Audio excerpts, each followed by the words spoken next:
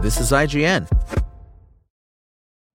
You know how to book flights and hotels. All you're missing is a tool to plan the travel experiences you'll have once you arrive. That's why you need Viator. Book guided tours, activities, excursions, and more in one place to make your trip truly unforgettable. Viator has over 300,000 travel experiences to choose from. Everything from simple tours to extreme adventures and all the niche, interesting stuff in between. So you can plan something that everyone you're traveling with will enjoy. Real traveler reviews give the inside scoop from people who've already been on the experiences you're considering. So you can plan with confidence. Free cancellation helps you plan for the unexpected. And 24/7 customer support means you can travel worry-free. Download the Viator app now and use code Viator10 for 10% off your first booking in the app. Find travel experiences for you. Do more with Viator.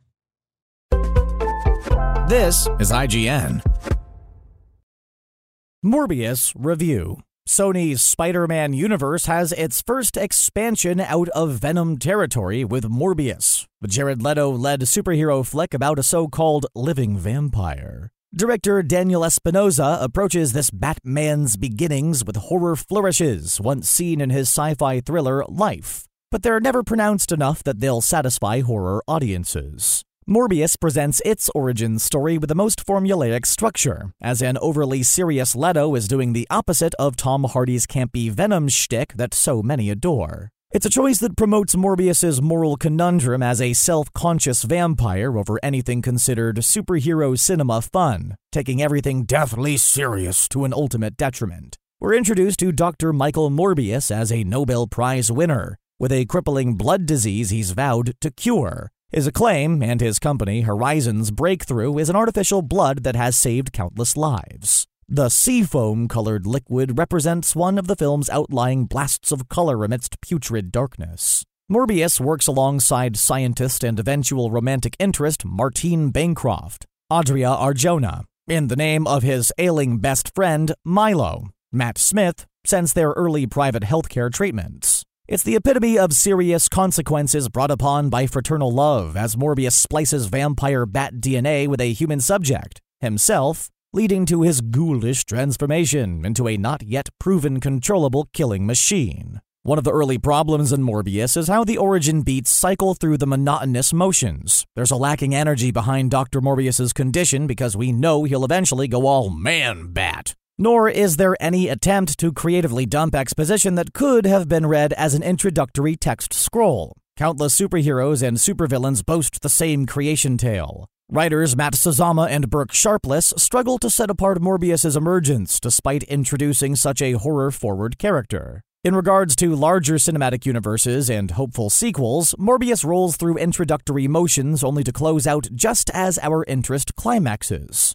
It's always a first-step movie that exists because it has to exist for later reasons, which becomes apparent as the script fast-forwards through most explanations or descriptive advancement. It's jarring to watch the digital effects-heavy Morbius so soon after Greg Fraser's stunning cinematography in The Batman, since the former becomes another blurry post-production eyesore. Nothing is practical as Leto's chiseled cheekbones turn into the angular skeletal scowl of Dr. Morbius, who's trailed by a spectral mist of sound waves whether he's lunging, dashing, or flying. Morbius is a gloomy, black-on-black tapestry in so many sequences that monochromatically lose visual interest. Morbius flies past New York City skyscrapers like Spider-Man discovering his web-slinging for the first time. But there's nothing aerially spectacular. No grand gothic gestures in cinematography. Just an F.W. Murnau reference here or Freddy Krueger cue there. Morbius feels churned out of a superhero movie factory, made from stock parts.